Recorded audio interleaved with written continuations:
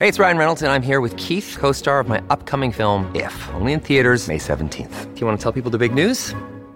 All right, I'll do it. Sign up now and you'll get unlimited for $15 a month and 6 months of Paramount Plus Essential Plan on us. MintMobile.com/switch. Upfront payment of $45 equivalent to $15 per month. Unlimited over 40 gigabytes per month. Face lower speeds. Videos at 480p. Active Mint customers by 531.24 get 6 months of Paramount Plus Essential Plan. Auto renews after 6 months. Offer ends May 31st, 2024. Separate Paramount Plus registration required. Terms and conditions apply if rated PG. Another day is here, and you're ready for it. What to wear? Check. Breakfast, lunch, and dinner? Check. Planning for what's next and how to save for it? That's where Bank of America can help. For your financial to-dos, Bank of America has experts ready to help get you closer to your goals. Get started at one of our local financial centers or 24/7 in our mobile banking app. Find a location near you at bankofamerica.com/talktous. What would you like the power to do? Mobile banking requires downloading the app and is only available for select devices. Message and data rates may apply. Bank of America N.A., member FDIC. When you need mealtime inspiration, it's worth shopping Kroger, where you'll find over 30,000 mouth-watering choices that excite your inner foodie. And no matter what tasty choice you make, you'll enjoy our everyday low prices, plus extra ways to save, like digital coupons worth over $600 each week. You can also save up to $1 off per gallon at the pump with fuel points. More savings and more inspiring flavors make shopping Kroger worth it every time. Kroger, fresh for everyone. Fuel restrictions apply. Hi everybody, this is the Cricket Badger podcast. Each badger marks the track with its own scent. His black legs are short but very powerful for digging. The name badger probably comes from the French word bêcher, meaning digger.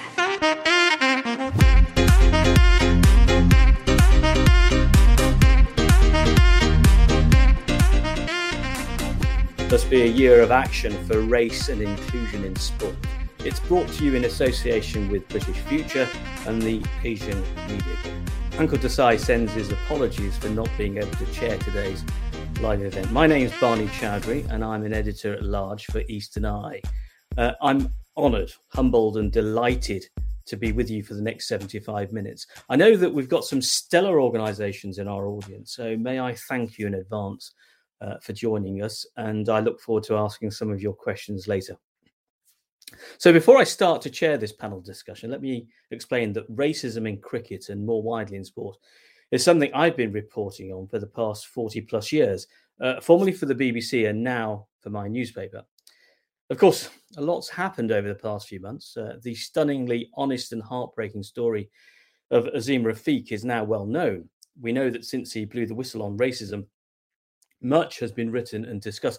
In fact, it's a story that's not going away, is it? Even today, we had an apology from Yorkshire's interim coach, Ryan Sidebottom, for saying that the club should try and forget the Azeem Rafiq scandal. I'd love to have been a fly on the wall at his meeting with Lord Patella Bradford, who's overseeing much needed change at the club. So to help me unpick and make sense of where we are, and just as important, where we should be heading in sport and cricket, I have a great panel of experts. Sunder Katwala is the director of British Future, an independent and non-partisan think tank which works on identity and immigration, integration and race relations, with a focus on engaging the public constructively in issues which can be polarising and divisive. Halima Khan is the founder and director of Opening Borders, a not-for-profit organisation which harnesses the power of sport and channels it into community cohesion, gender equality, and all-round better health for communities. James Butler is an experienced radio broadcaster and a sports journalist who runs and presents the Cricket Badger podcast, the biggest independent cricket podcast. Panel, welcome and thank you for joining us. So, James, let me start off with you first. You actually broke the Azeem Rafiq story in great detail in August 2020. Could you just talk us through exactly what happened? I knew Azeem. I come from this from three distinct kind of viewpoints, really. I was a fan of Yorkshire County Cricket Club. I then worked for Yorkshire County Cricket Club as the media manager. I knew Azeem during that period. And then ever since, I've covered it as a broadcaster and journalist. And I interviewed Azeem on my podcast in August 2020. He'd done an interview with Wisden a week or two before that. but we got a bit further into the racism stuff. I'd had Michael Carberry on my podcast about 2 months prior to that, where that had gone a bit viral when he'd said racism is rife in cricket. And then off the back of that, I started to take a bit more interest, to be honest. To my shame, it's not something that had ever really kind of crossed my path before. But when Azeem came on and talked on my podcast, then we talked off record, and we've spoken pretty much every day since August 2020. Obviously, it opened my eyes quite widely, and I tried to support him and get the story out there. So you were involved with the club for a long time, since 2007, I think. I worked for the club for 6 years. Yeah. So when you were there, you didn't see any of the vibes that have now come out. I think it's with institutional racism and with obviously from Azeem's allegations, they were very specific to him. I'm not saying I never saw anything that made me feel uncomfortable when I was at the club, because I did, but I didn't. It's not something where you walk around the corridors of power at Headingley and everybody's using the P word every 5 seconds. That isn't how it was at all. Yeah, never does. So obviously, from Azeem's personal point of view, it was something that hit him very hard and hit him. I mean, having spoken to him over the last 18 months, 2 years, whatever it's been now, I know how low he's felt at various stages in the process, and it's really affected his life. I mean, well documented that he considered suicide while still a player. He reported his allegations in 2017 and 2018. The club just turned a blind eye and didn't do anything about it. And I think I've heard a lot of people say he's only after the money, he's after trying to kind of get some kind of reputational gain from this. I can say after speaking to him all the way through this process, never mentioned money once. It was all about just having the respect from the club that they listened to him and acted appropriately if the need arose. Thanks, James. Halima, you too have links with the club. Would you explain what they are? Yeah, thank you, Barney. So I've done quite a lot of stuff with the club over the last 5 or 10 years, mainly on a voluntary basis. So quite a bit of coaching with them. There was a stint around 2015, if I remember rightly, that I was managing the Yorkshire under-15s team. And I've done quite, as you mentioned, with my organisation, Opening Boundaries. We've held quite a few events linked in with Yorkshire County Cricket Club around raising awareness of women, South Asian communities, and issues around gender inequality in sport. And when you were there inside Headingley and working with the club, with the women's cricketers, what were your experiences? Well, I was going to say, Barney, at under 15, you definitely don't get the privileges of coaching inside at Headingley, or even stepping onto the turf to play a game. So perhaps we should change our game. The under 15, maybe that is something that should be changed. The under 15, if they're going to be called under 15 Yorkshire women's cricket, they should be able to play at the ground. But the environment, if I'm honest with you, you could tell that there were quite a lot of cliques. Parents kind of knew the coaches knew the parents, and it was almost this system where talent at time didn't matter, but if you had the right parent, you were going to go up the kind of player pathway. But it's not to say that there were people in there trying to get through the kind of talent and the player pathways. I think it was sometimes, from my opinion, seen as a bit of a closed shop. So you would always see the same people coming through the system, coming through the talent pathways, and there was no really room for others to come into that, or it would be quite difficult for them to come into that environment. I've heard that quite a lot from people I've spoken to. One of the things they say is that, of course, cricket is expensive, and you've got to buy the gear, and coaches speak to one another, so you can almost be blackballed. Did you ever come across that in your... Yeah, and it is an expensive sport, and the challenge that you have is, one, you can turn up with equipment, but actually when you've got some of the county girls that are there from affluent backgrounds, the parents have got that disposable income to pay £200 for a bat, to pay £90 for pads and so on. You don't have that income, so you're turning up with the bare minimum. There's also a complexion issue that you then start to have. So if you do get players coming in from kind of Asian and ethnic backgrounds, when they're looking at their counterparts, they don't feel like they belong in that environment, because guess what? My bat cost me about 20 quid because it's all I can really afford. And, people are there with their, and that's not to say that, they've got that income, they can spend that on how they want. But it is that environment then that can start to feel quite uncomfortable. And I can understand why, if you're a young Asian girl, or even if you're a young black girl, you sometimes come into the environment thinking, I'm going to play for my county. I want to then go and play for my country. But you slowly start to detach because you don't feel like you belong in that environment, and you can't keep up with the pace of the other girls, not just from a player's perspective or an athletic side, but also from a kind of, I haven't got the best kit every season, or my kit isn't brand new every time I start the season. Thank you, Halima. Sundar, let's turn to you and let's broaden it a little bit, because I read your interview with Press Association about the fact that social media has a lot, and that you've been a victim of racism in football. Just tell us a bit about your experiences in sport and what's been happening in terms of racism. Well, I think sport is so important, I think, to identity, race, social connection in our country. It's a sport-mad country for lots of people, not everybody, but it's also really formative. So, I had, to the extent that I had views about identities, what was open or closed to me in terms of being, Indian or English or British or Everton Football Club or Yorkshire Cricket Club. You have an experience, you have a formative experience of that as a 7-year-old, 8-year-old, 11-year-old before you start to have views about those ideas about identity when you're 15, 16, 18. So, my first experience of sport was just being absolutely football mad as a 7-year-old, and on a sort of 3 or 4 year long campaign to be allowed to be taken to a match because my friend Andrew could be taken for a match. So I was quite a naive, I think, 7-year-old. We're in sort of Merseyside in the early mid 80s here, but I eventually got to go to the matches, went to a lot of football matches. But by the time I was a teenager, the kind of overt racism you could hear and see because Liverpool had signed John Barnes and Everton had no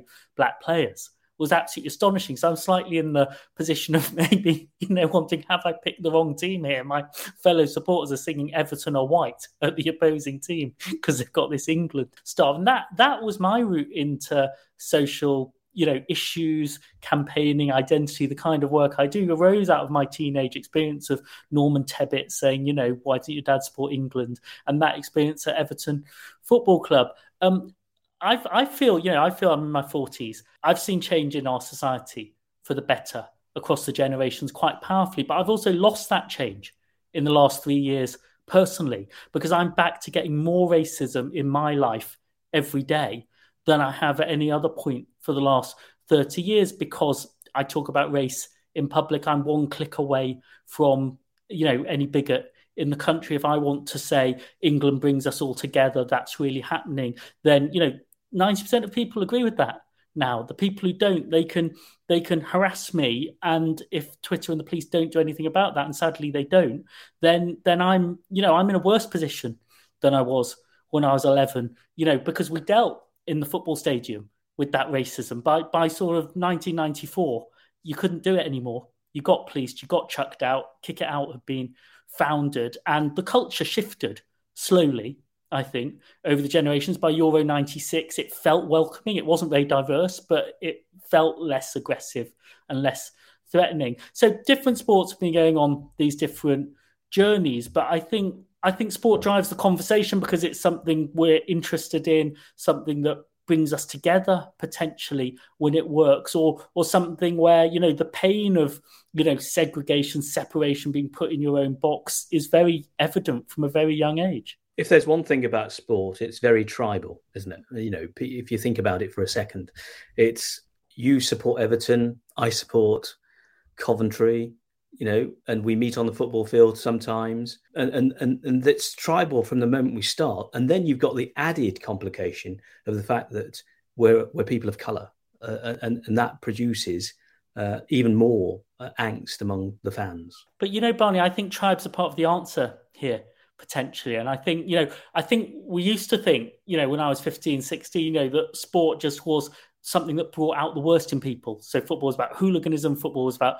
racism, football was about nationalism. But if you want to have the tribe of we are Bradford, we are Leeds, we are Yorkshire, we are Everton, we are Liverpool, we are England, and everybody's invited, then it's actually a really powerful thing to aspire to and get. And I think Everton is much more like that as an idea, now than it was then. But there were always people working for that to be the case, So in places like, Leeds United or Bradford, there's been that argument over decades. So I think, Yorkshire County Cricket Club was the institution that cricket missed an opportunity for half a century in this country because, it wants to be the national sport. It's been slipping away. And you had Commonwealth communities who came in thinking it was the number one sport. And I think cricket lost the black community. It never lost the Asian communities, but it somehow it's a story of separateness across Yorkshire. So Yorkshire County Cricket Club is the institution we most want to get it right in a way. And that's why it's such a tragedy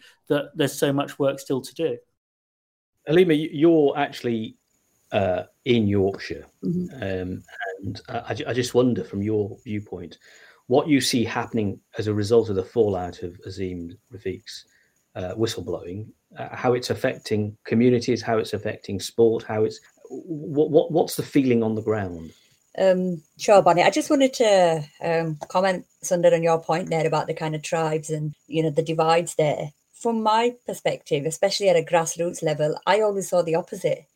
Sport was the only place that I would come and I would see so much diversity.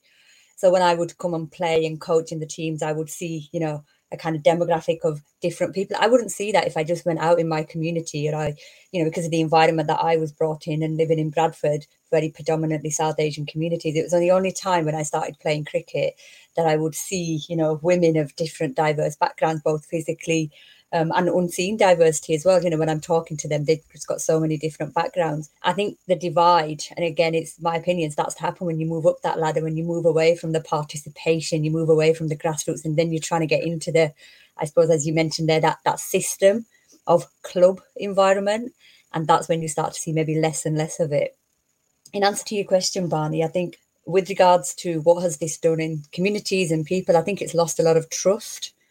Yorkshire and even the England Cricket Board, only a few years ago developed the South Asian strategy, and there was so much resource that was put behind it. And I've seen myself some of the efforts and interventions that Yorkshire have put in place to try and engage with South Asian communities. Really sad in one sense that I feel like all of that has gone. Nobody remembers that anymore because of what's happened now with the Azeem Rafiq case, and lots more people are coming forward and talking about their experiences. So whilst it's really sad on that side to see that, and think all of these years of work in the South Asian strategy hasn't, really maybe hit the mark where they wanted to. At the same time, it's also a strong, Azeem Rafiq has been really strong in coming forward, and it needed to be done.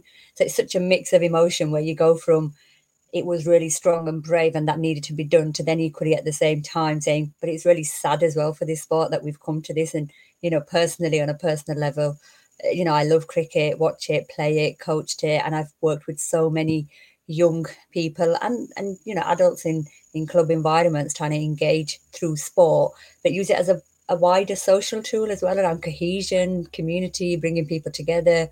And this very much is doing the opposite of that. So we have to take the opportunity that's come out of all of this and try to change the face of cricket and, sport maybe in general around inclusion. One of the things that Azeem said was that he wouldn't let his son or daughter play cricket. Yeah. And I just wondered whether that was still the purveying mood in Yorkshire. I mean, I've had parents say that to me over the last few months, parents who have got young girls and young boys who are playing club cricket or even just participatory sport, saying this is the reason why we don't want them to engage in sport. This is the reason why we'd rather they're focused on what they see as an academic education and gain a good qualification so that they can get jobs and they can make something of themselves. What it is that they now don't have trust in the institution.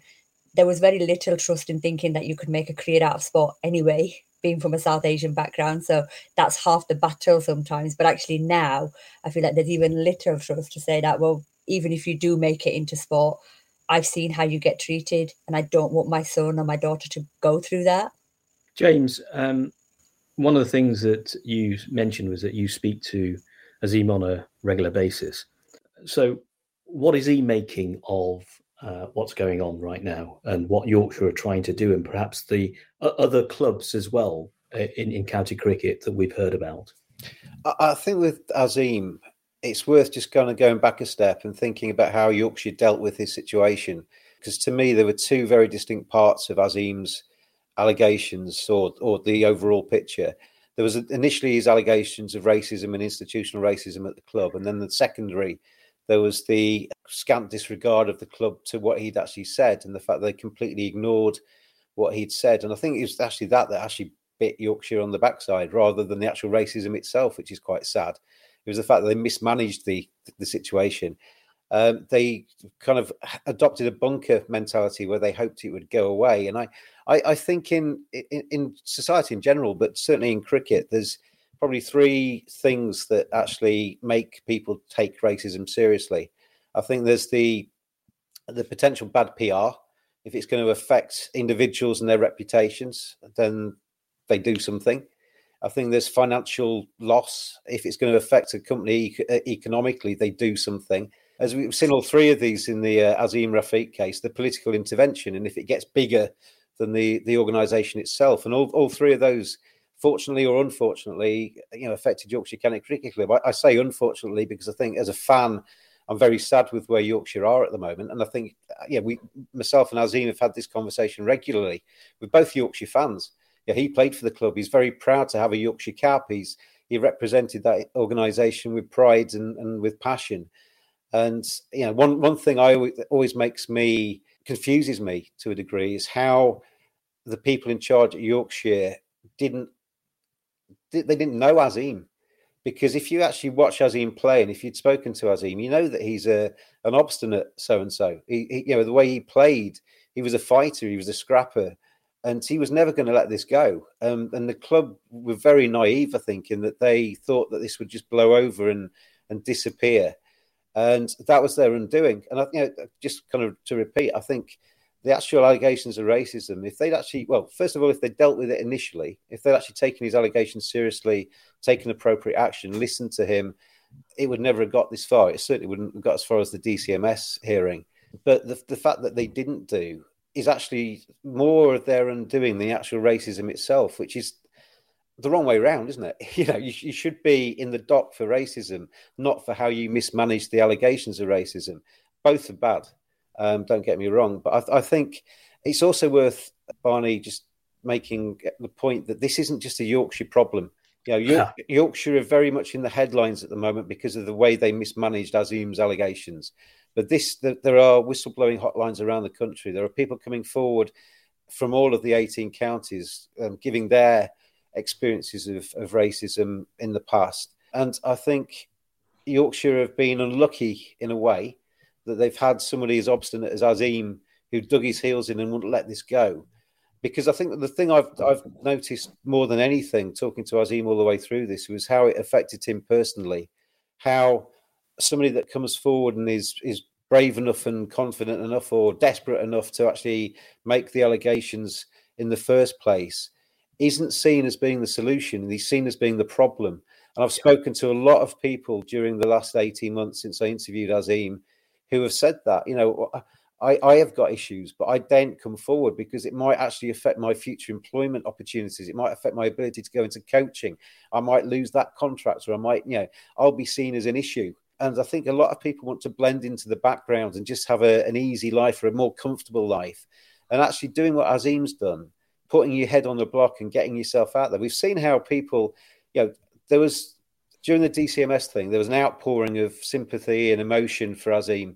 How can this have been allowed to happen to one individual? Azeem's never painted himself as being an angel. None of us are angels. None of us are perfect. And Azeem's done things wrong in the past. And obviously the backlash that came off the back of the DCMS hearing, digging up quotes from the past and trying to discredit Azeem in a way, was almost cricket's way of squashing him. And that was something I saw quite a lot during the time speaking to him between the podcast and the DCMS.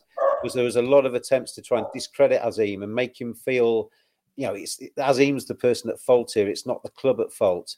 And I think that is something which cricket, if cricket's ever in denial about racism, it's that part of the process. Even if it is just somebody's perception that I might be damaged if I actually speak the truth, there is that perception that is the landscape, and that is wrong, and cricket needs to do something about that. Sunder, you want to come in? Yeah, I think it's really interesting. It's necessary to have this reckoning. It's difficult. It's difficult for the people involved when people say, why did you put up with it? It's difficult to take on. But it's really difficult and uncomfortable to have the reckoning. And I think you've got to recognise that. So there's a real, the reason they think it can go away is it has always gone away before.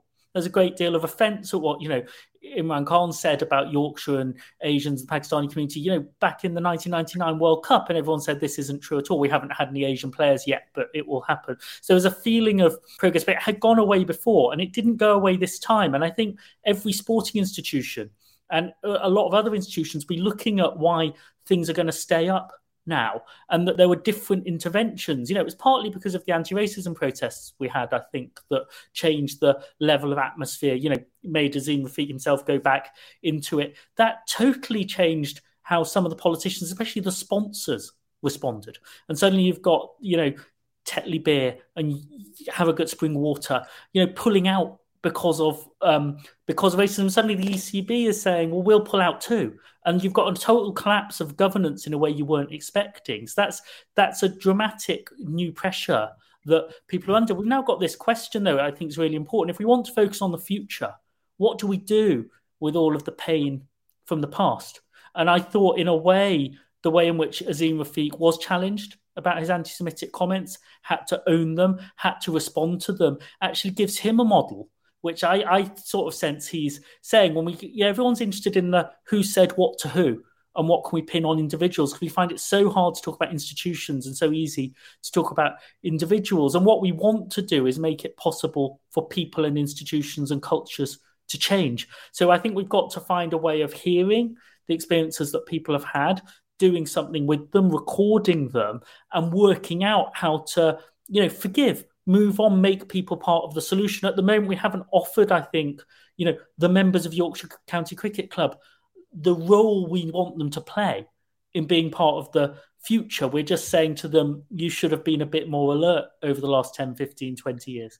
I'll come to you in a minute, James. I just want to ask Halima a quick question.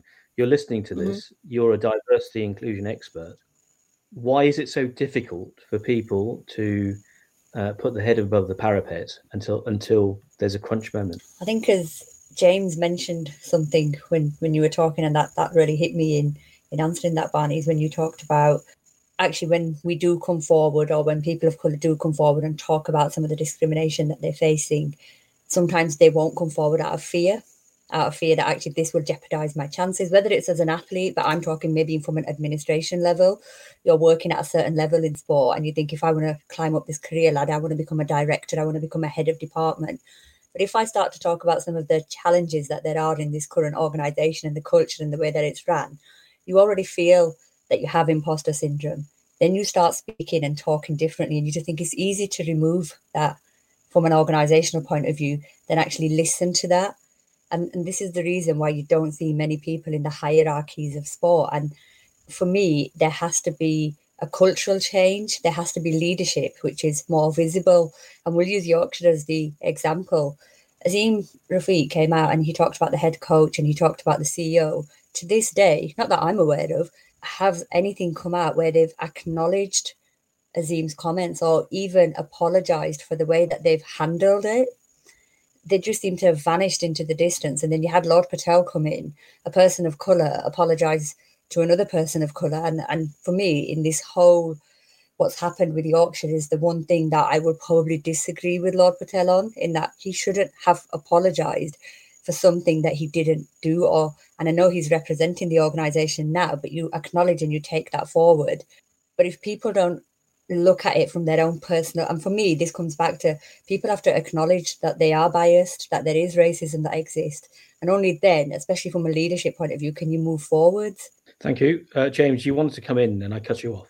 Yeah, I was just going to respond to something that Sundar said. I think the term cancel culture, we've seen, I think people have said things in the past, people have said things when they're teenagers, people have said some horrific things, but I think in the greater scheme of things, we need to allow people to be different. And I think if you cancel people because of something they've said that is racist and abhorrent and whatever else, yes, of course they need to be accountable and they need to take responsibility for things that they've said. But I think if you just cancel them completely, you don't give anybody the chance to jump over the fence. I always think of, I don't know what these percentages are right or wrong, but so there's 90% of the world that is not racist and 10% that is. Well, if you cancel everybody on the 10% side of the fence, and don't give them the chance to actually learn and be different and jump over the fence, in 20 years' time, you're going to have exactly the same percentages. So you need to have the ability, I think, and I'm not clever enough to actually know how to do this, but you need to obviously take responsibility and be accountable if you've done something racist. But you need to have some way where you can actually help that person, or encourage that person to jump that fence and get onto the other side, so that 90% goes up. I'm going to sort of take some questions from some of our listeners, some of our audience panel, and I want to broaden the debate out. So Lee Pinkerton, and who's with the Cream Project, and Faral Iqbal sort of are asking that football, racism has existed for so long. Why is it that we're only just now hearing about cricket? Sundar? I think the challenges are different in football and cricket. I think it's interesting that cricket never had a campaign like Kick It Out in football to challenge racism. But I think part of the story here is that it was the kind of culture, the things that weren't said, the nicknames. It wasn't as overt most of the time as the sort of overt racism that, the West Brom players faced in the 70s and 80s. So it was a different kind of issue. But it was also, cricket is the sport with enormous minority participation and then the segregation of that participation. Whereas I think football's in a different place. I think the Asian community is still a bit distant from the football institutions. There's still work to do on because there aren't enough Asian players in the game. Yeah, and that it's if your parents' family didn't play, don't know the kind of link. So there's been a lot of stereotyping, I think, of Asians, why it's not going to happen, and it still needs to happen. So every sport has a different challenge. I think in cricket it's clear that there's enormous participation in the amateur game, but much too segregated and much too separate, and therefore no real pathways into the professional game. But all other sports don't even have the diversity that cricket has had. And so most other sports, except for maybe athletics and boxing, have got some diversity. Mostly they're not even at the starting line, I would say. And people are saying the door's open. If people don't come, how do we know the problems with us, not with them? We don't know why there's nobody here, but we're perfectly inclusive. I think most sports haven't really started on the journey that football and cricket in different ways have been challenged to respond to. James, you're a sports journalist. Do you agree with Sundar that what's going on is that there is this buy-in in cricket, but not elsewhere? I think there's buy-in in cricket because cricket has been forced to buy in because they've been pushed into a corner.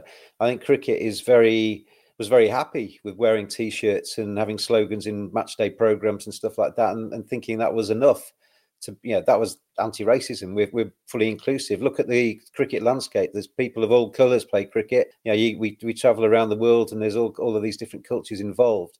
So therefore, how can we be racist? And the majority of people that are making the decisions in cricket, having said that, are white people, are people that look like me, who are sitting around board tables probably making very well-intentioned decisions, but they're making well-intentioned decisions from their own background and from their own perspective, and not really going out there and considering how that affects other people. I mean, there's the 12-point plan that the ECB have brought in off the back of the Azim stuff. They've got this 12-point plan about how they're going to develop cricket and make it more inclusive going forward. I think the key thing with that is to actually go out to different cultures and actually make them own that plan. Actually a load of people at Lords saying, right, we're having this 12-point plan. This is the way we're going to move forward. This is where we're going to be more inclusive. That's good. And it's a good starting point, but you need to involve everybody in that, because if you end up just going to a cricket club in Bradford and saying, right, this is the 12-point plan, this is how it's going to work. That's just a white guy telling other people how this is going to operate, isn't it? You need to make people actually own the sport and own the changes in the sport. Otherwise, it's going to be something that's dictated to people, and that isn't a very healthy way forward. But I think Azim and what we've got now has given Yorkshire cricket a golden ticket, not just Yorkshire, but the whole sport, actually. Absolutely, and probably why further afield. Because you have the chance now, because there's a reason to, because it's got as far as it has done and it's blown up as big as it has. You've got the chance to actually draw a line in the sand and have that watershed moment where you can be different, and you have an excuse almost as a committee or a board or whatever to actually make these changes off the back of what Azeem's given you, and basically take everything back to square one and be honest and be truly open and say, right, we've made mistakes in the past. This hasn't been ideal. We're going to involve everybody. We're going to talk to people. We're going to actually, join hands around the county. I mean, Yorkshire thing about Yorkshire is it actually represents everybody in the county, doesn't it? And Yorkshire is such a massive county, which is wonderful scenery, wonderful people, but wonderful people of all kinds of different backgrounds. And I don't think at the moment or in the past the club has properly represented all of those people. I know from being at the club and working on the management team ahead of internationals where, people described the Asian population of Bradford as being a revenue stream, or they were potential ticket buyers. They weren't ever really people. And I think the club needs to view people as people, not as potential sales, and that's a big difference. It's it's only probably a slight change, but actually talking to people, actually, what do you want to see? Where do you want to see the club going? Is this your club? Why is it not your club? Actually, really properly talking to people from different communities and involving them and making them feel like it is their club. I mean, the term club is kind of everybody in it together kind of thing. At the moment, I think a lot of county clubs aren't that. It's about humanising. Halima, Dr. Manish Tile, MBE from the Royal Navy, says, good afternoon. I put it to the panel that the only difference between Yorkshire County Cricket Club, both in the racism itself and the handling of it, and any other major UK institution, is that they got caught. And I just wonder whether you agree with that. And he asks, what are the key lessons for other organisations and their people? Well, yes, they obviously got caught. Is it because they got caught? But I don't think it's just about the fact that they got caught. I think it's the way they handled it as well. There wasn't an acceptance from the club that they were racist. You had the ex-chairman, I think it was the day after he resigned, came on, I don't know if it was a radio interview or on TV, and openly still said, I don't believe anybody at Yorkshire is racist. So for me, it very much goes back to people have to own their own levels of bias. And if some of that bias leads to racism, to say that, well, you are racist, but you have to be able to accept that first. So I think, yes, they got caught, but there was also no acknowledgement from being caught. And we've talked about this previously here, in the way that they handled it. It wasn't just about the racism. It became this handling more than the actual racism itself. And I think, the lessons for other organisations to learn is, James, you talked about it a little bit before, is shared ownership. It's co-producing. So the ECB have developed a 12-point plan. They've got 4 main ambitions that they want to achieve from that.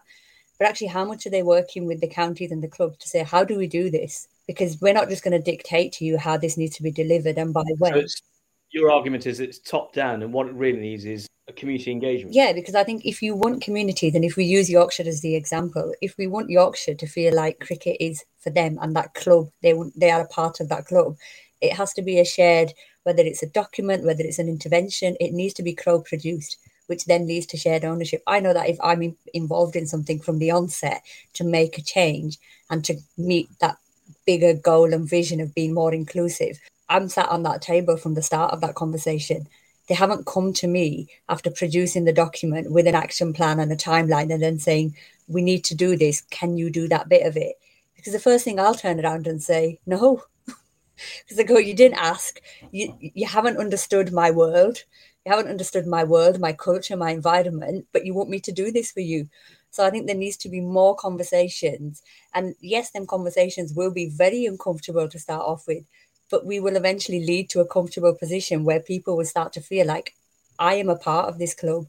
So therefore, the change has to happen from all of us. And it's not, yes, there's a responsibility around governance for the clubs and the administrators, but actually everyone owns Yorkshire Cricket Club. I'm from Bradford. I'm a Yorkshire woman. I want to be able to go to that club and say, I'm proud to come to this club. It is a part of me. It's part of the history that I'm involved in. So I think there's that one side of co-production with your communities and then shared leadership and ownership from that. But the other thing I'd probably suggest is, in order to get to that point and for you to be able to understand communities and people a bit better is, reverse mentoring. If you don't know of a particular community and culture and some of the challenges that they might have, Go and find out, talk to them. I do that. I'm no expert in all the protected characteristics and all the equality laws, but I know that if I don't know something, I will go and find somebody who's got a lived experience in that. And I will go to the effort of trying to find out what is it that I can be doing in my everyday work to ensure that I'm creating more inclusive environments. And it's not just me sat behind a desk thinking I know what the best thing to do is. I think there's a big lesson for every institution in sport and beyond sport, which is that all institutions are going to have to get more confident talking about race, talking about difference and so on. And there's no institution in this country that is fully confident about that. And you only get that confidence if you've got those relationships. So if you're famous, if you're iconic, then you might be more likely to get caught in the spotlight if things go wrong and less able to brush it away. But you look at the census results that we're going to get, this is growing diversity in our country. You're going to have to get more confident about it. If those relationships are very distant, if that feels a very anxious thing to embark on, then you've got to work hard at building better relationships in the way that Halima said. But this idea about shared ownership, James is absolutely right that you need the shared ownership of the plan with the communities. I think there's been too much diversity as outreach, diversity for minorities. Let's have a conversation with the minorities about diversity and then have the usual conversation with everybody else about everything else. And that isn't shared ownership. So it's as important to have the shared ownership of the majority community, of the membership, of the plans, of the conversation and so on. And that's where I think, it's a really interesting challenge for somebody like Lord Patel, who I think has done well as a leader in the tone that he struck. People will say, the club should, connect across communities, make this better. He should turn to the members, I think, and say, it's your job to help us reach out, build these bridges. You've got to play a part in this, because otherwise people are sort of sitting there with their arms folded a bit, saying, we've got to be seen to do something about this because of that fuss, but we're looking forward to it going away. They've got to be asked to step up. I had a very positive experience, Barney. My next door neighbour is a Charlton fan, as it happens here in Kent. And Charlton are in League One at the moment, and they get crowds of 14 or 15,000 in a stadium that holds 27,000. So all of the season ticket holders were given 3 free tickets for a match and said, let's see if we can fill the stadium. And so, my 9-year-old got to go to her first football match having, filled in the Euro 2020 World chart, because he said, look, we're trying to fill the stadium. Do your children want to go? And I think that's something you could put to the members of Yorkshire. Can you bring people into this ground next season who are younger, who are women, who are from different communities and different backgrounds? Some of the members of the Yorkshire County Club don't have those relationships. Some of them do. That shouldn't just be for the club to do. I think it should be for the whole community to actually try to do that bridging. What I will say is that there's 3 entities to Yorkshire County Cricket Club. You've got the cricket club, the board and the foundation. And I know over the last couple of years, the board and the foundation have been working very hard where they have offered these opportunities. Some last 2 communities, especially during the 100, where they've given free tickets away to come in, enjoy kind of the perks of the club, just that whole club environment. Because I think one thing that does for younger generation is it's an aspiration. It inspires them to then want to be able to say, I am a part of this club and maybe I can get into the setup, whether it's as a player, whether it's as a coach or an administrator. So I think in everything that we're talking about, there are things that are happening, unfortunately, because of the Azeem Rafiq thing. Well, I say unfortunately, it's good that it's come out. Some of that stuff is being kind of swept out of the way of what the clubs have been doing as well, which has been quite positive as well.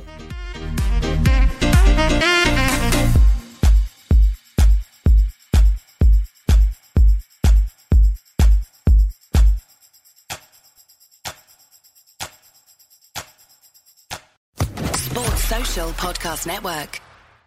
Hello, it is Ryan, and we could all use an extra bright spot in our day, couldn't we? Just to make up for things like sitting in traffic, doing the dishes, counting your steps, all the mundane stuff. That is why I'm such a big fan of Chumba Casino. Chumba Casino has all your favorite social casino-style games that you can play for free anytime, anywhere with daily bonuses. That should brighten your day a little. Actually, a lot. So sign up now at ChumbaCasino.com. That's ChumbaCasino.com. No purchase necessary. VGW Group. Void where prohibited by law. See terms and conditions. 18+.